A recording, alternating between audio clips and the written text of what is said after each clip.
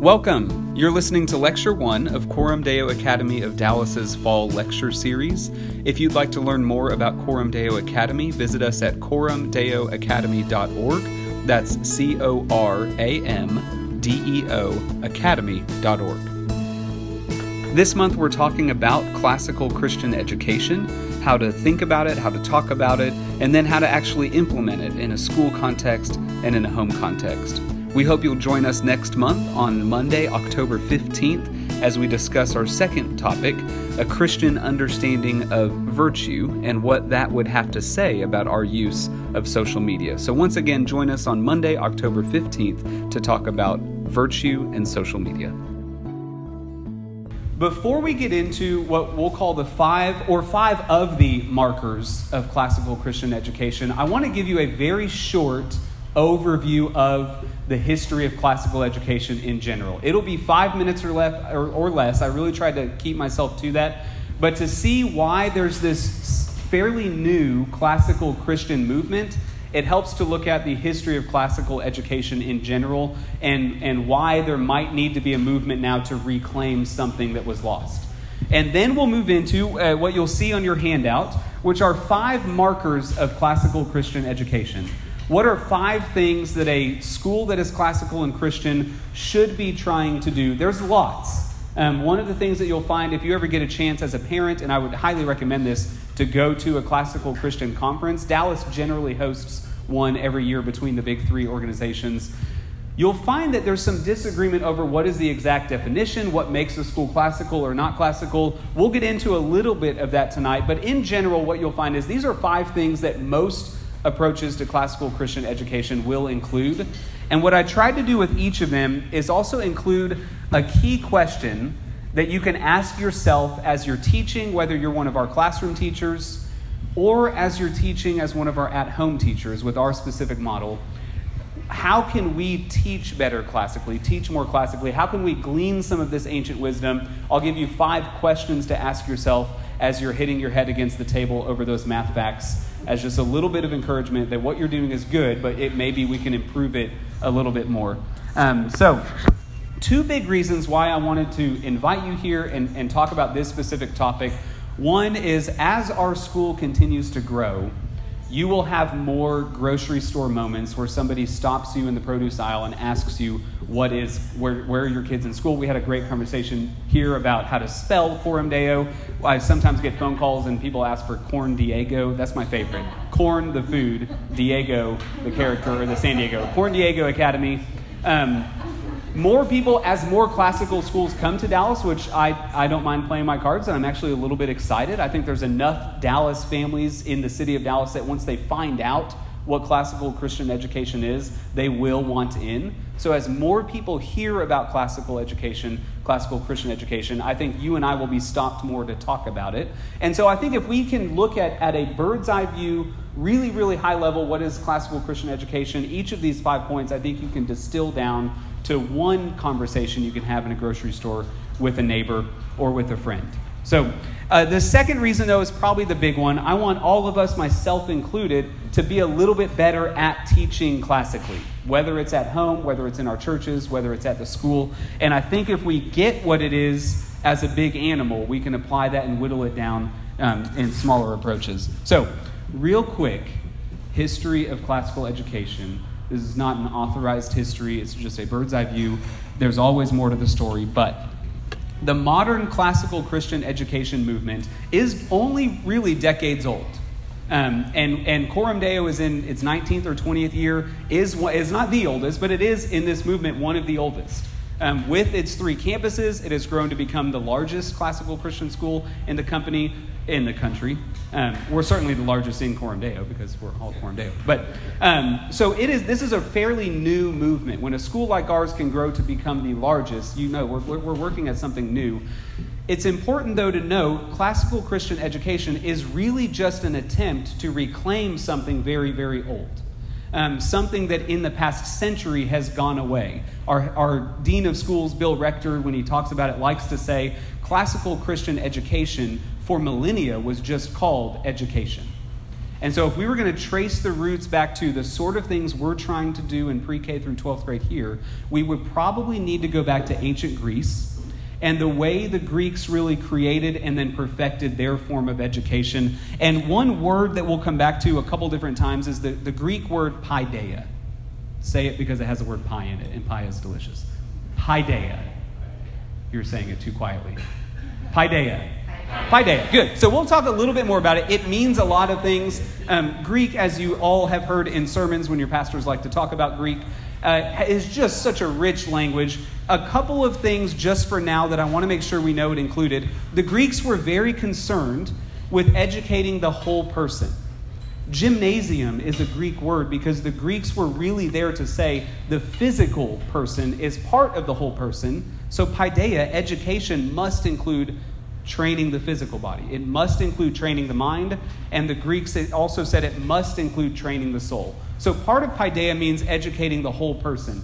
The aspect of it that I might love the most is paideia was viewed as the passing down of an entire way of life.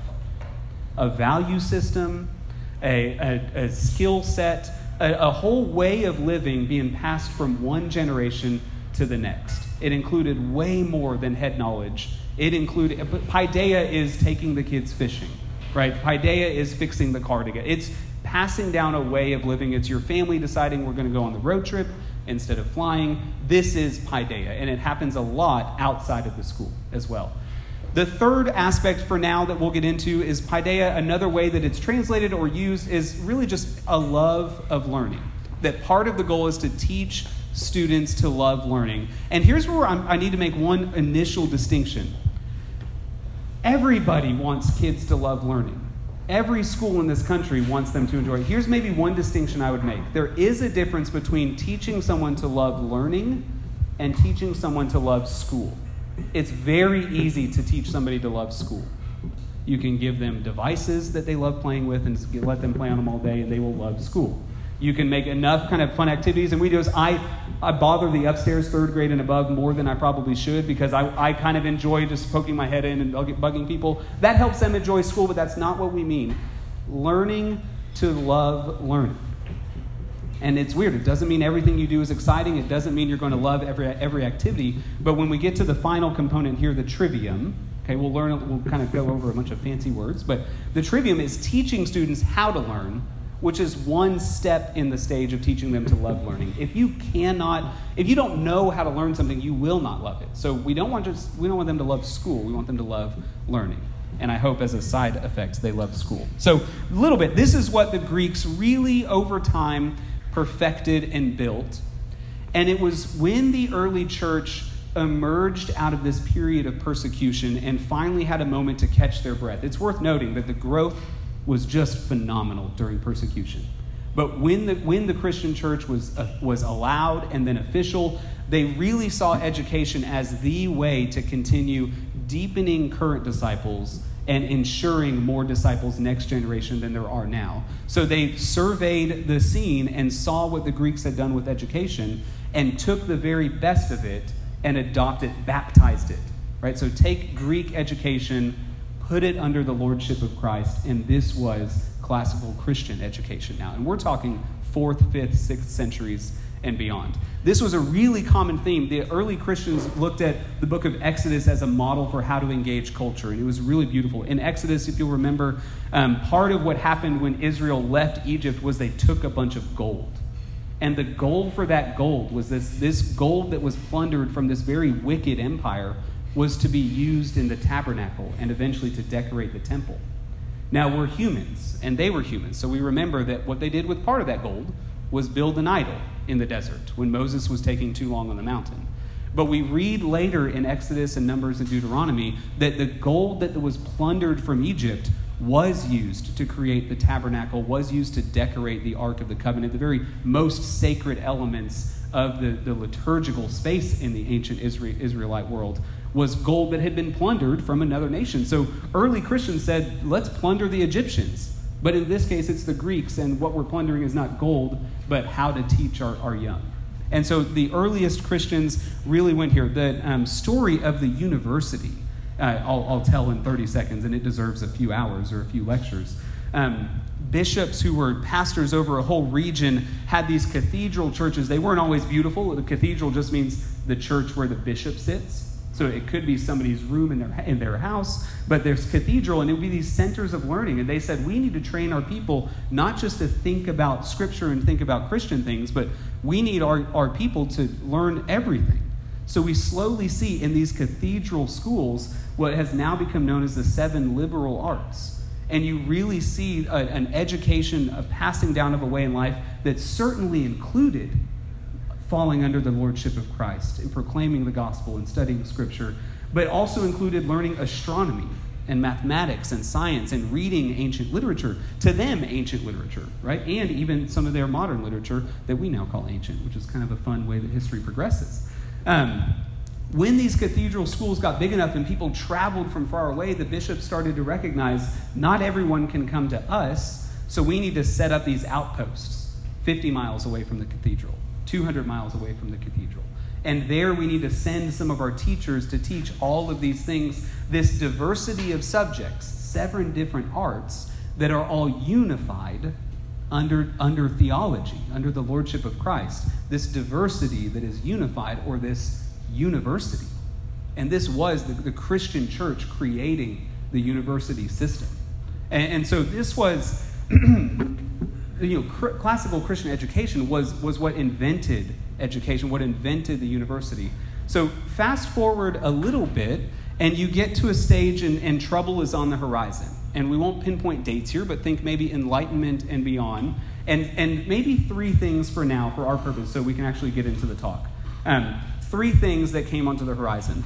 And I need to actually look at my notes probably at some point. 1, science.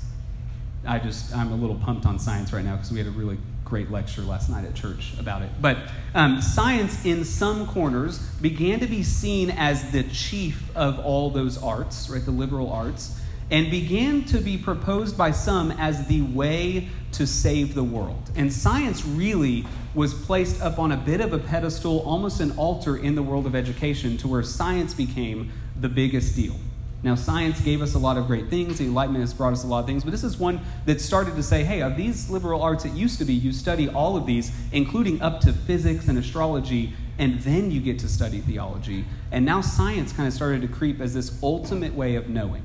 So this was kind of a little bit of trouble on the horizon.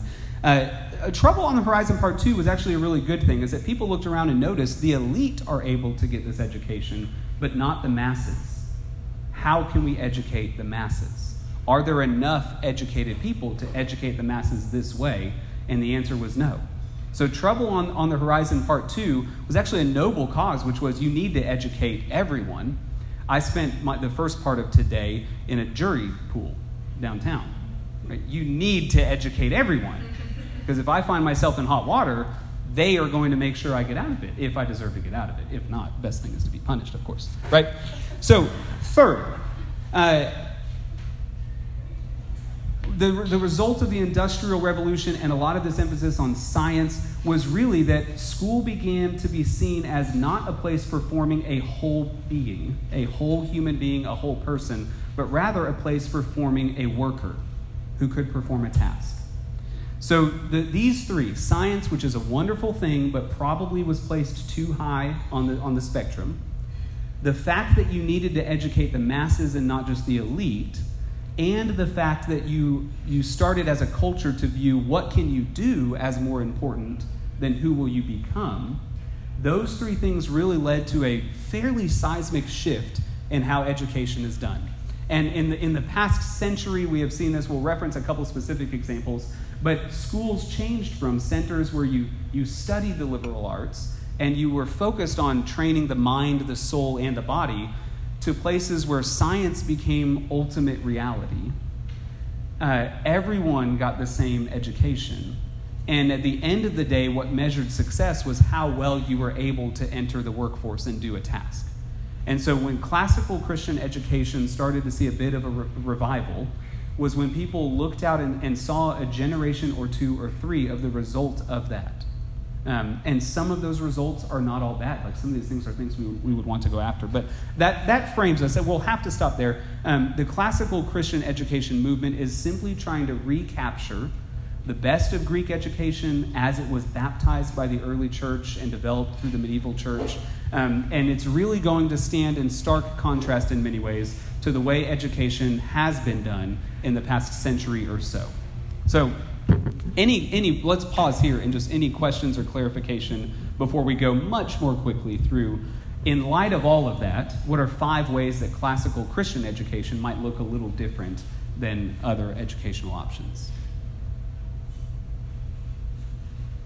Good. And we can talk after, because I know I did not explain it that well. But so 5 markers. Before we get in, I do want to say it's worth noting, when you're part of a tradition that is trying to reclaim a tradition, there's a great amount of humility that comes with that, where we discover, like, we think this is the way it was done, and then we find out another way and say, actually, maybe not, so let's try this. So I want to make a couple of notes here. One of them is that these principles, these 5 markers, can be adopted by more than just those who are teaching in a classical Christian context. So teachers in other contexts can, and I know many that do, adopt these principles. It is just, and I know from many firsthand accounts, it is just simply harder for them to do that when they're in a system that doesn't embrace all of this. The second note is probably more applicable to most of us, is that these principles can be adopted by more than just teachers. In the broader sense of teaching, in the broader sense of paideia, anyone in this room and beyond who is attempting to pass down a way of life to the next generation, parents, pastors, teachers, bosses, right? Anyone can adopt any of these. It's just going to be easiest, it's going to be smoothest, and it's going to work best when it's done in a place that appreciates the entire system.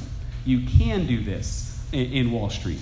You're going to have a much harder time than Mrs. Vanderhill does trying to teach science for us to the logic school kids in a system that at its best tries to adopt the whole. So this is not just for teachers, not just for at-home parents, but these really are 5 things that can help anyone that teaches anything. So first, classical Christian education is teleological. So it's a nice fancy word for it works towards an end. Christ-like wisdom and virtue. So end not as in the end of times, but end as in an end goal. There is a stated, visible goal towards which education is working. Telos is the Greek word for end in that sense. So this is where we get teleological. And that goal is very upfront. We're very open about it. Christ-like wisdom and virtue is our goal. So there are subjects to cover. There are mathematical skills to embrace, to struggle through. There is Latin to learn. There's learning how to learn a language to learn. There is history. All of this is to learn. All of this will be learned. But the goal that we're aiming for is instilling Christ-like wisdom and virtue in our students. So what you lose in an educational system that isn't able to define a goal that clearly is you have to settle for standards. So standards are really good things. Standards are man-made ways of checking that progress has been made. But in a system where you cannot say that the end goal is becoming like Christ, or the end goal is this stated value, then you have to shoot for what is kind of a, not always least common denominator, but what is a common denominator that you can shoot for. So 7th grade is going to be all about these 15 TEKs, or these 28 goals here and there. We have standards as a classical school. The classical Christian schools we work with all have standards. You have to be able to show progress, but we're aiming for something beyond there. One of the movements in the 20th century was for something called a values-free education. And it makes sense. If you're going to have a school that's made up of multiple religious beliefs, multiple philosophical systems, how could you possibly, as a state-sponsored school, shoot for just one value system?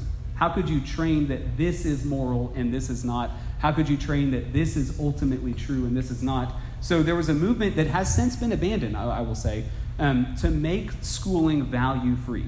School is the place where you can learn intellectually, maybe still learn physically. Physical education survived the chopping block, but it is not a place where you instill values. That is left up for someone to do. And anytime the conversation in the classroom got towards instilling a value, you were instructed and had to, by design, not instill that value.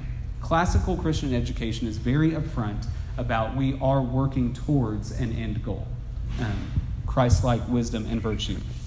So on the ground level, as we are working with our students in the school, as we're working with our students at home, think about things like, who do you want your student to become when they leave your house? When they graduate from your home, who do you want them to become? And in our context, the question might be more specific. How do you want them to look like Christ when they're 18 years old? Have that as your telos, your end goal in your mind that feeds every interaction you have with them. And I'm saying this fully aware of what every interaction means, right? I've had interactions today that I'm not proud of, right, with our kids. So, but this is what you come back to. What do I want my child, how do I want them to look like Christ when they leave home? And that's what you're working towards. So when the math facts are driving both of you nuts, and there's a shortcut to be taken, how do you want them at 18 to work through difficult problems? Do you want them cutting corners when the stakes are a little bit higher? Do you want them complaining that maybe they shouldn't have to do this when the thing they should have to do is remain faithful to their spouse? Right? I mean, we're putting a lot of pressure here on a math fact. And I think I probably encourage my wife to skip part of homework today. So I'm not saying all of that, but think at it front and center, a sticky note on your desk, on the table, somewhere that just says, what do we want our students to be? We have a stated one as a school. We exist to train ethical servant leaders and wise thinkers who will shape culture for the glory of God. And anytime we have a new idea or we are considering going a different direction, we have to funnel it back through. How is this going to help us train ethical servant leaders and wise thinkers? It might help to make one for your family. It might help with everything crazy going on in your house to just adopt ours and run with it until you come up with a better one. But have an end goal in mind. And one of the key questions for this is, how does what I'm doing right now move my student along towards the telos of our family, of our church, and of our school? So we can come back to any of these, but let's move on. That one I think takes maybe the longest to talk about. 2, another fancy word. Classical Christian education is eschatological, right? This is the other side of end, right? There's end as in the end goal, and then there's the end as in where's the actual time, place that we're heading, how do we get there? Classical Christian education plays the long game.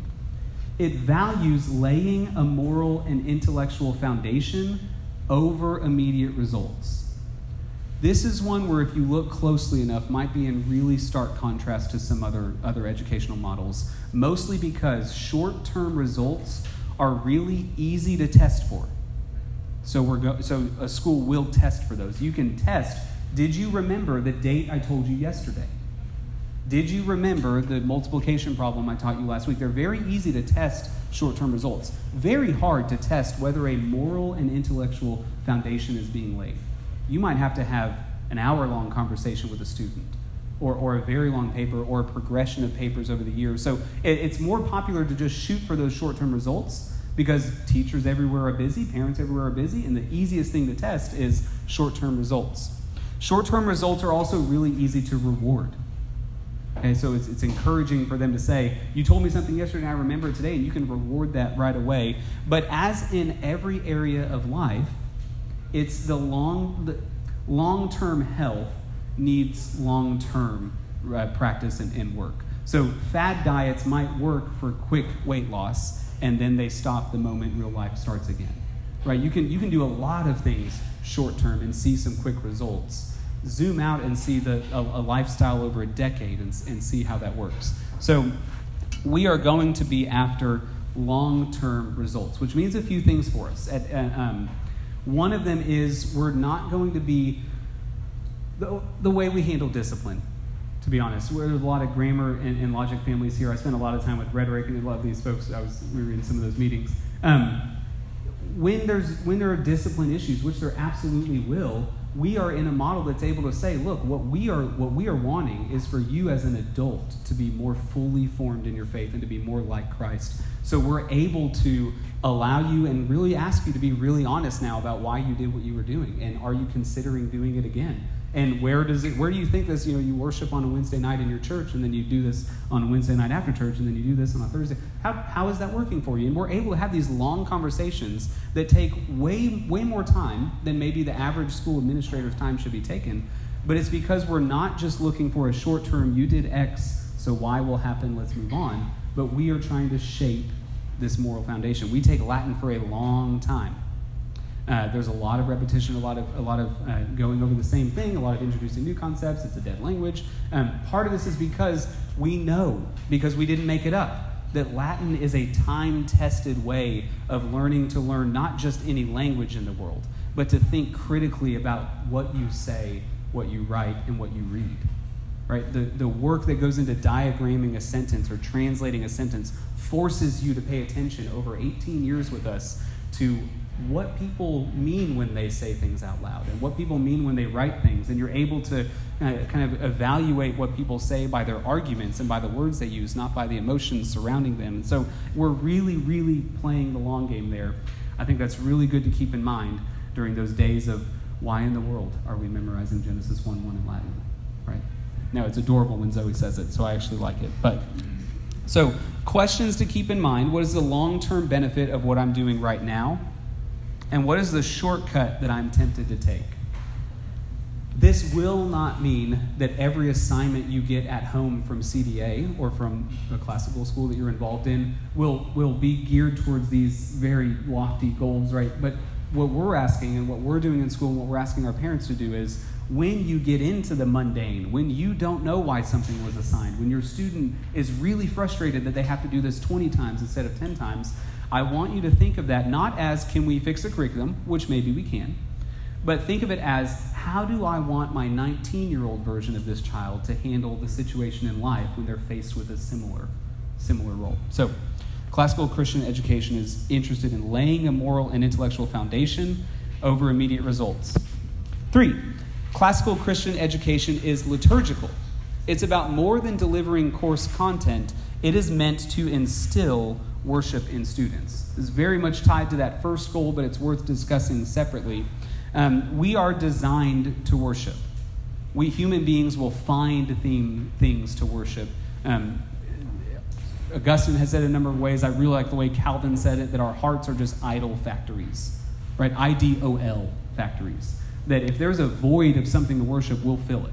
Right? So right now there are probably 90,000 people gathered worshiping something right now in a football stadium. We are filling we're looking for awe, we're looking for wonder, we're looking for worship. That's kind of maybe proposition 1 at this point. Proposition 2 is we're not in a neutral playing ground. Everything in this world is actually pulling us towards worshiping it. So it's not just that we have this void within us, this kind of black hole of we need something to worship. We're actually being sold things to worship actively.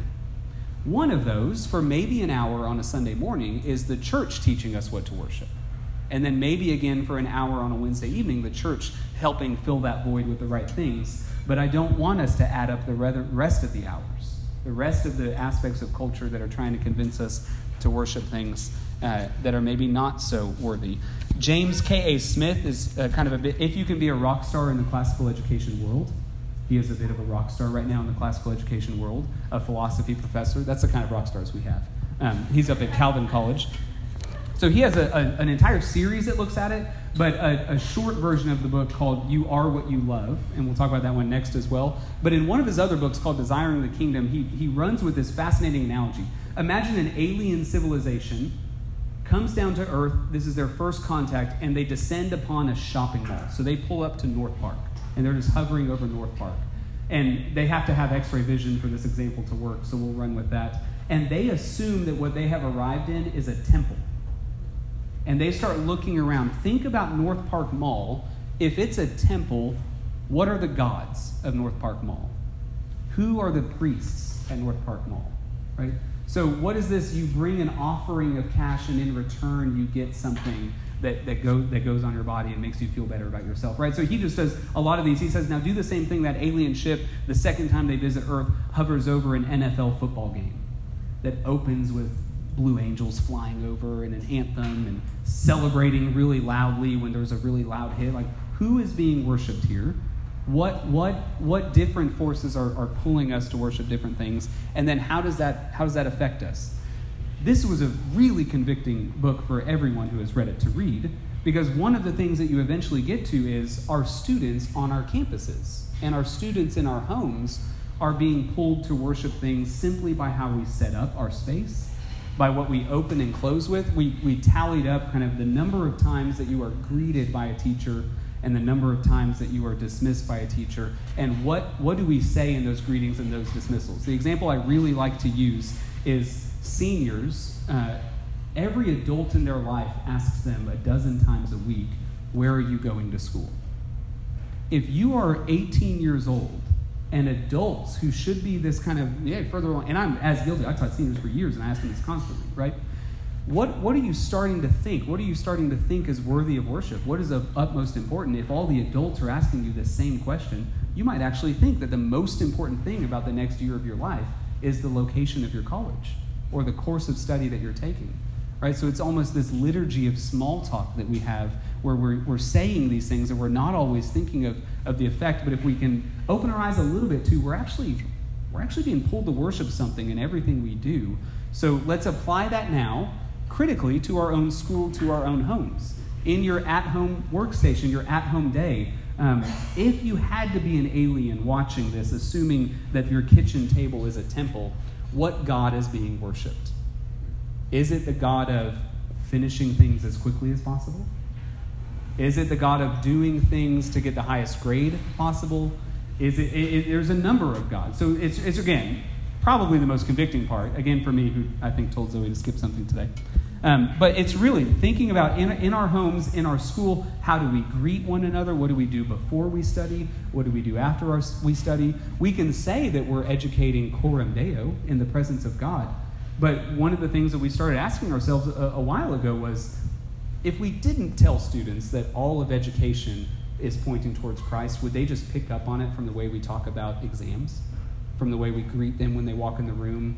Do we pray before class, right? And so any of these things that can become rote, that can become cliche, are also these really powerful counter tools that we have. So the key question here, if your classroom, school, stage, court, field was a religious service, or your home kitchen table, or your desk set up at home, who or what would your students be inspired to worship? Maybe just watch them for a little bit and see if that can't help guide us a little bit better.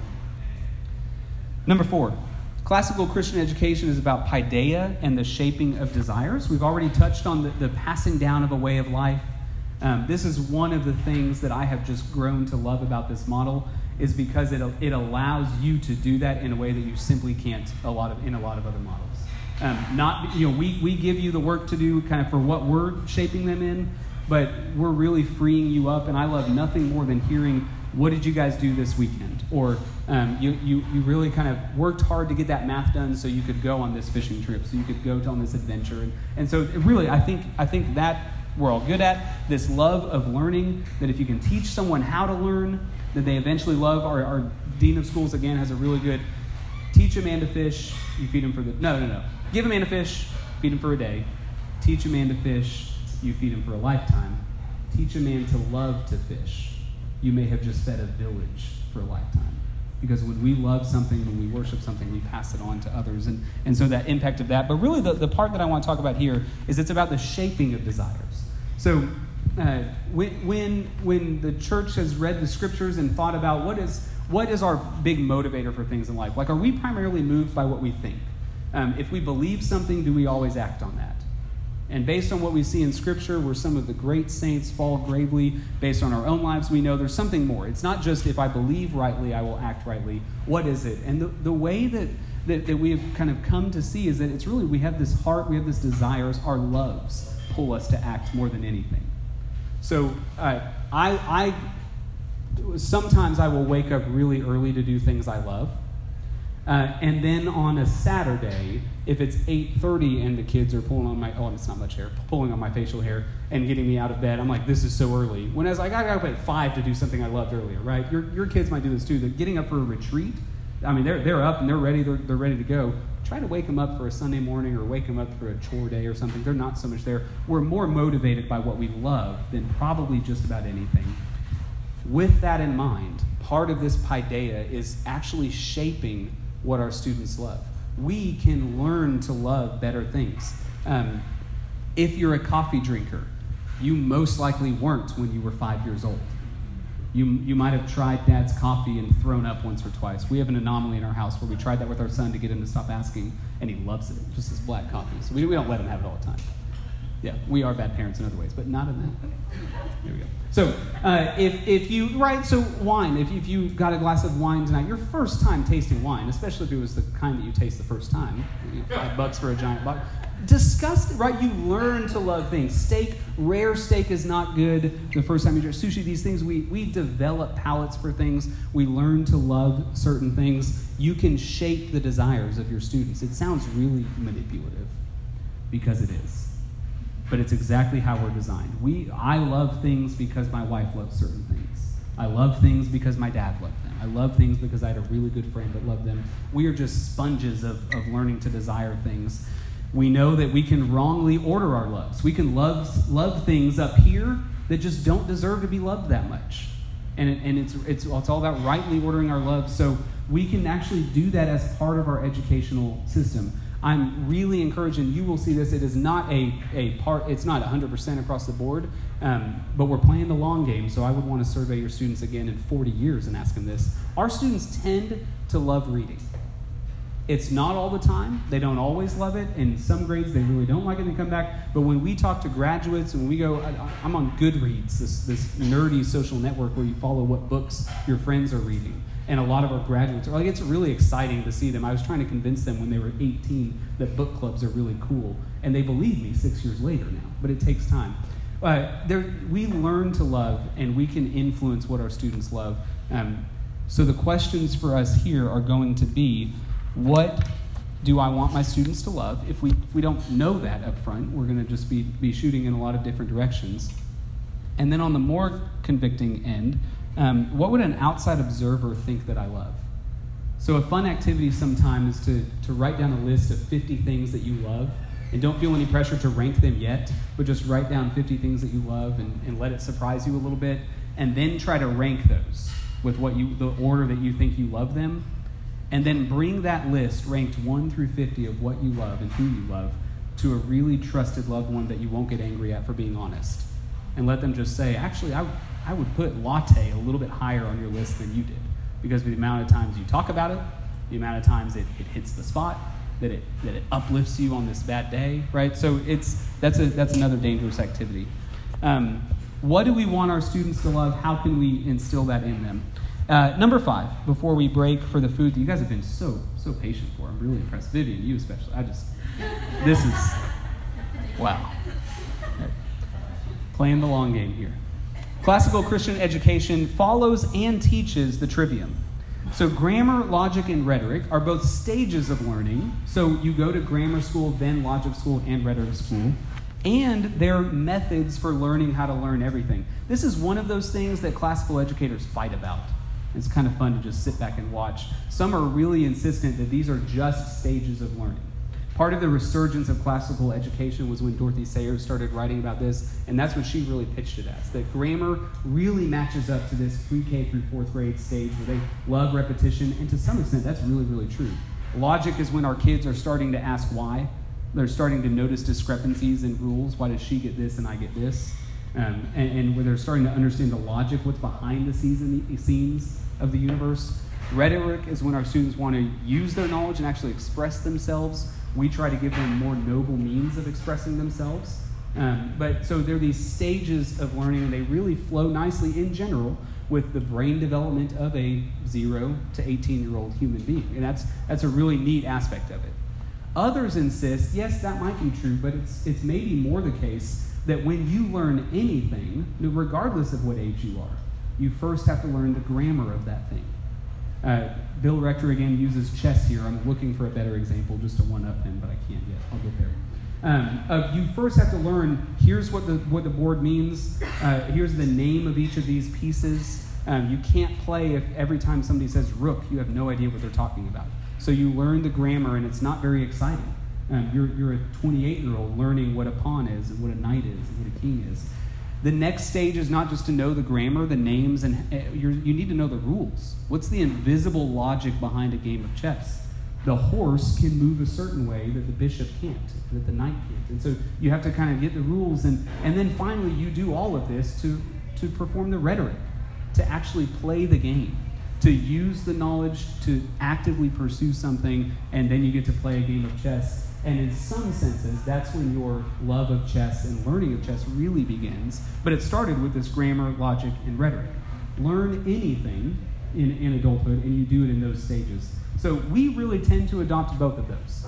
It is really beautiful to see that the way this is developed really does seem to match the way that God has designed us, that younger kids are way more into repetitions and rhymes than we are. We get really tired of that same Daniel Tiger episode being seen a dozen times. They're asking for it over and over and over, right? And then the middle school age is just let's question everything. And then by rhetoric, you're starting to still question everything, as many of you know. But you're also starting to try to use it for something. Sometimes great things, sometimes not so great things. So we really take this approach as they are both stages of learning. Trivium, by the way, is just the fancy Latin name for those three stages: grammar, logic, and rhetoric. But they're also tools for how to learn anything. And if you were to go all the way through with us, you really can pick this up in any year, but the goal is all the way through with us, you are equipped now to approach and learn anything, and that's when you can really start to love learning. We're not just saying love learning because we're saying to love learning, we're actually teaching you to do this, teaching you how to learn anything, and then showing you the natural benefit of it so that you love it. So classical Christian education, the question on that, it might be worth just as a bit of an encouragement or as a bit of a just let the stages work, is what you're expecting of your student in line with their stage of learning. We sometimes really want them to be kind of really quick thinkers, really deep thinkers, maybe a little bit sooner than we're really able to click and go that way. Like trust the system of ingraining, getting that base of knowledge and grammar, looking behind the scenes and building these invisible rules and how things work. There's cause and effect in history, there's patterns in history, there's invisible realms in science, and then let that fully develop into, okay, once you can calculate the velocity of a ball flying off of a building, you might be able to build a really neat awning over a coffee shop that follows that trajectory, right? So you actually start to do things with it. So 5 pointers, 5 kind of markers of classical Christian education. I said at the beginning that one of the reasons I wanted to do this was to give you something to talk about when people ask you what it is. And I would say don't do what I just did, which is feel like you need to talk about a bunch of things. If there was a nugget that you wrote down, let that be your grocery store nugget, right? What is the thing, the contrast between maybe how you went to school and how you see a student going to school today in a classical Christian school? What is something that as we discovered it together, you really thought, whoa, this ancient beauty is actually really appealing to me. Don't feel a need to get the whole system down. We don't have the whole system down. We're all still learning. And this is what we do for a living. So at the same time, so take away these little nuggets, but at the same time, really do take some of these key questions, some of the ones that you maybe thought, this is one that I really need to focus on. If you're a third grade family, you're not going to implement all of this tomorrow. It would actually be really detrimental for your Wednesday home day to do that, right? So don't.